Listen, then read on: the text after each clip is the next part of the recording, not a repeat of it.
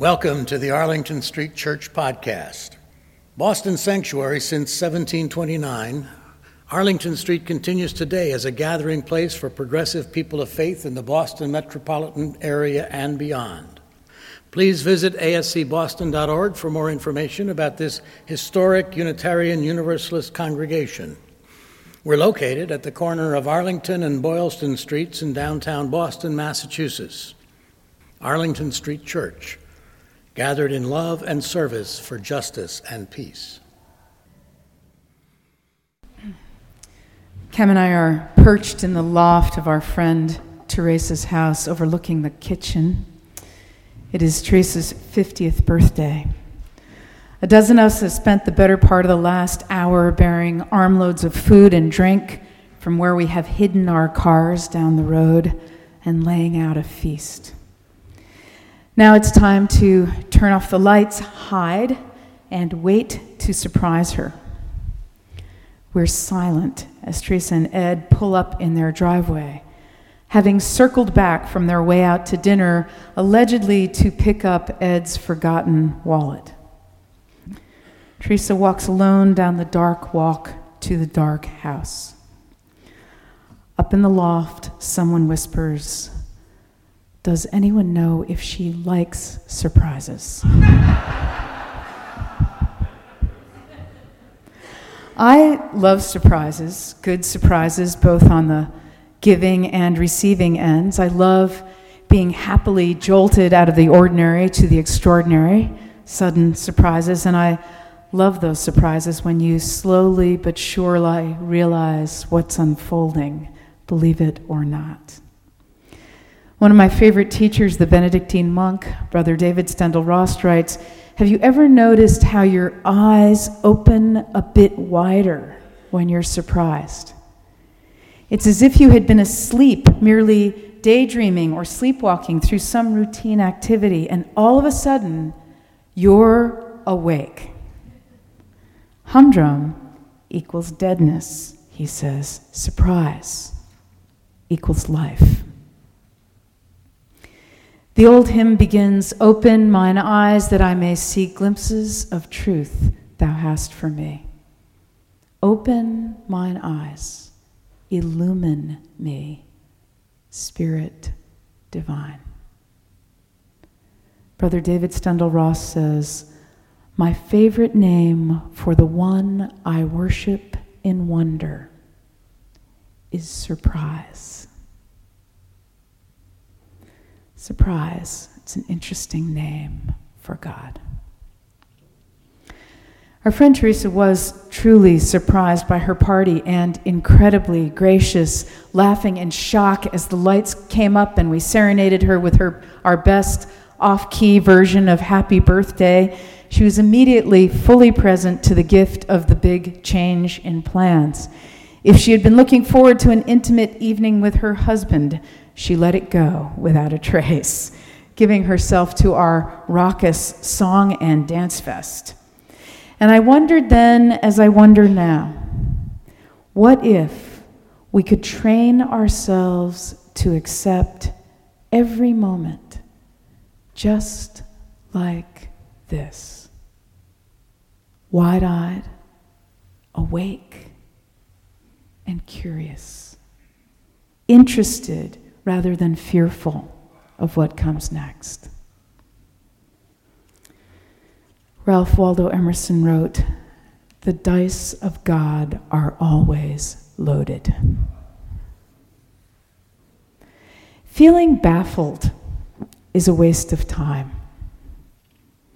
Reviewing what brought us to this moment, the place in which we find ourselves, surprised or otherwise, is almost certainly only minimally useful.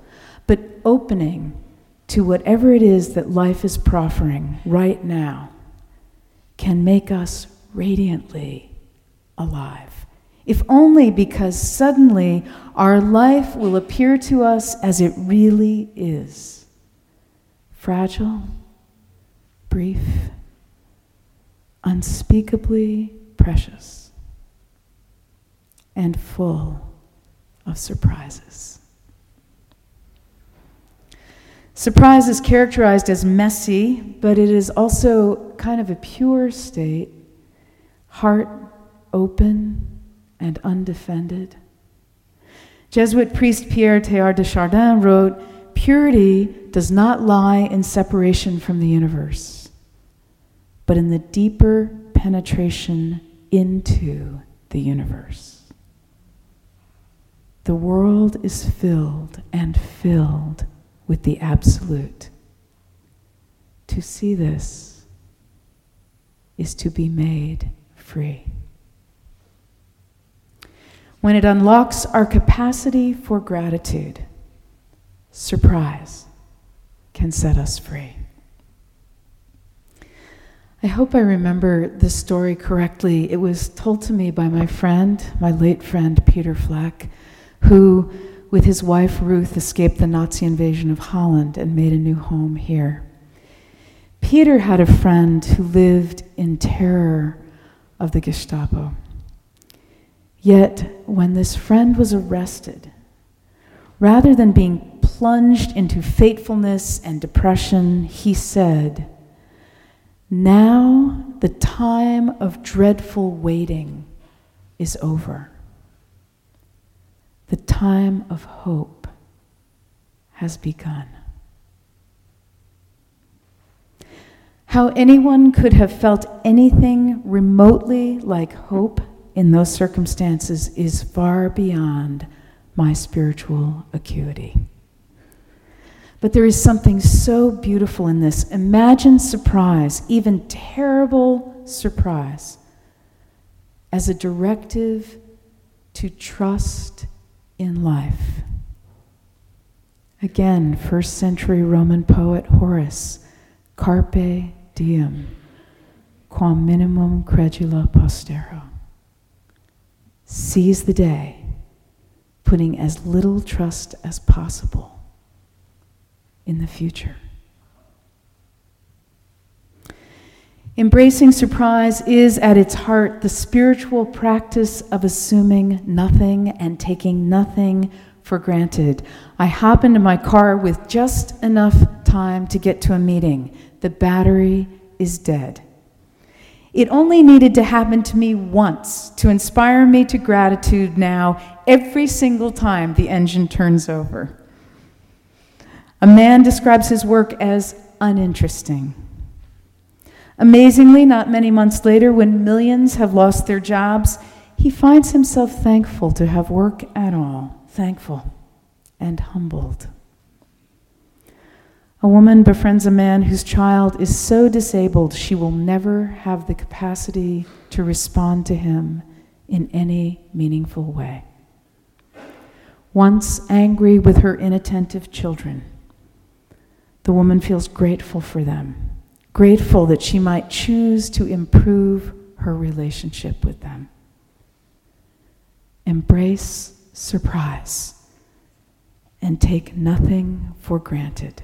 This is the heart of gratitude. If you have ever spent time in the emergency room or in the hospital with people who are very sick, you know you can almost always find someone whose grave situation inspires you to shoulder bravely through the difficulty you are encountering. When we watch the news, there are 10,000 examples in a single broadcast, reminding us that even facing something grim in our own life, we are indeed in the great company of the bereaved. Even devastated, you are not alone. Wise teachers remind us never to go to bed angry and to tell the people we love that we love them, to live as if we may never pass this way again. The story is told of an 18th century Hasid who wept every morning as he left his wife and children to head for work. When a friend asked him why he cried, he answered, "When I begin my work, I call out to God, and then I pray, 'Have mercy on me.' Who knows what the Lord's power will do to me in the moment after I have invoked it, but before I beg for mercy. Brother David Steindl-Rast once writes, once we stop taking things for granted, our bodies become some of the most surprising things of all. It never ceases to amaze me that my body both produces and destroys 15 million red blood cells every second. 15 million. I am told that the blood vessels in my body, if lined up end to end, would reach around the world. Yet my heart needs only 1 minute to pump my blood through this filigree network and back again. It has been doing so minute by minute, day by day, he continues, for the past 75 years, and still keeps pumping away at 100,000 beats every 24 hours. Obviously, this is a matter of life and death for me. Yet I have no idea how it works, and it seems to work amazingly well in spite of my ignorance. Brother David Steindl-Rast is now 83 years old. His heart is still working. In 2005, after the devastation of the deluge, Arlington Street created a partnership with First Unitarian Universalist Church of New Orleans and committed to help them rebuild. This past week, thanks to the extraordinary generosity of this beloved community, we returned to New Orleans and installed a drip irrigation system in a large community garden in the lower Ninth Ward. On our last day, we quit at mid-afternoon and headed to Jazz Fest, which was, as always, spectacular. Legendary tenor saxophonist Sonny Rollins is back in New Orleans to play the fest this year. His is an amazing story. Theodore Walter Rollins was a teenage sax prodigy in Harlem's Sugar Hill. Under the influence of Charlie Parker and the tutelage of Thelonious Monk, Sonny Rollins played with other jazz greats such as Bud Powell and Miles Davis. In the 1960s, he dropped out of the music scene and traveled to Japan and India to study yoga, meditation, and Eastern philosophy, then returned to New York to play jazz fusion in the 70s and 80s and world music in the 90s. He was 71 years old when he heard the World Trade Center collapse a few blocks away and was evacuated from his home with only his sax in hand. 5 days later, he came to Boston to give a concert which was recorded live at the Berklee School of Music. In 2006, he won a Grammy for This Is What I Do Without a Song, the 9/11 concert. Here's some of what Sonny Rollins said in a Jazz Fest interview. The thing about the night of the 9/11 concert at Berklee is that everybody was so shaken by what had happened, not just the audience, but the musicians as well. We were all in another world. I had been in our apartment in New York, and when I got to where my wife Lucille was, my legs were all rubbery after walking down 40 flights of stairs in the dark. So I couldn't even think about a concert, but Lucille insisted that we do it. 9/11 was quite an experience for me, he continues. I learned so much. I learned that my possessions don't matter. I'd been living in that apartment for almost 30 years, and I had a lot of books and stage clothes, musical instruments. 90% of it was destroyed. I lost all of that, and I was really mad about it. And then I came to realize, wait a minute, those are just material things. That's not what life is about. That was a big surprise. That was a big revelation for me. I remember when we were being evacuated, they wanted me to get on that evacuation bus. There were some old ladies, he says, keep in mind he's 71. There were some old ladies that lived in our building, and they were sitting there very calmly, and here I was, all upset, and I thought, I should be ashamed of myself. Then I noticed how everybody was so kind to each other. It was remarkable to see it. Sonny Rollins concludes, many New Orleans musicians who lost everything in the flood came to the same revelation. Surprise. Life is festive. Life isn't all disaster. Alice Walker writes, expect nothing. Live frugally on surprise. One more story, you know it. Zen Master Hakuin praised for his pure living. But when the young woman whose family owned the little grocery store in his neighborhood found herself pregnant and named Hakuin as the father, everything changed. Angrily, her parents confronted the Zen master. He listened attentively. "Is that so?" he asked. When the child was born, it was brought to him. Though people would hardly speak to Hakuin, over the next year, he cared for the baby with great tenderness. Finally, the young woman could stand it no longer and told the truth. The father of the child worked in the fish market.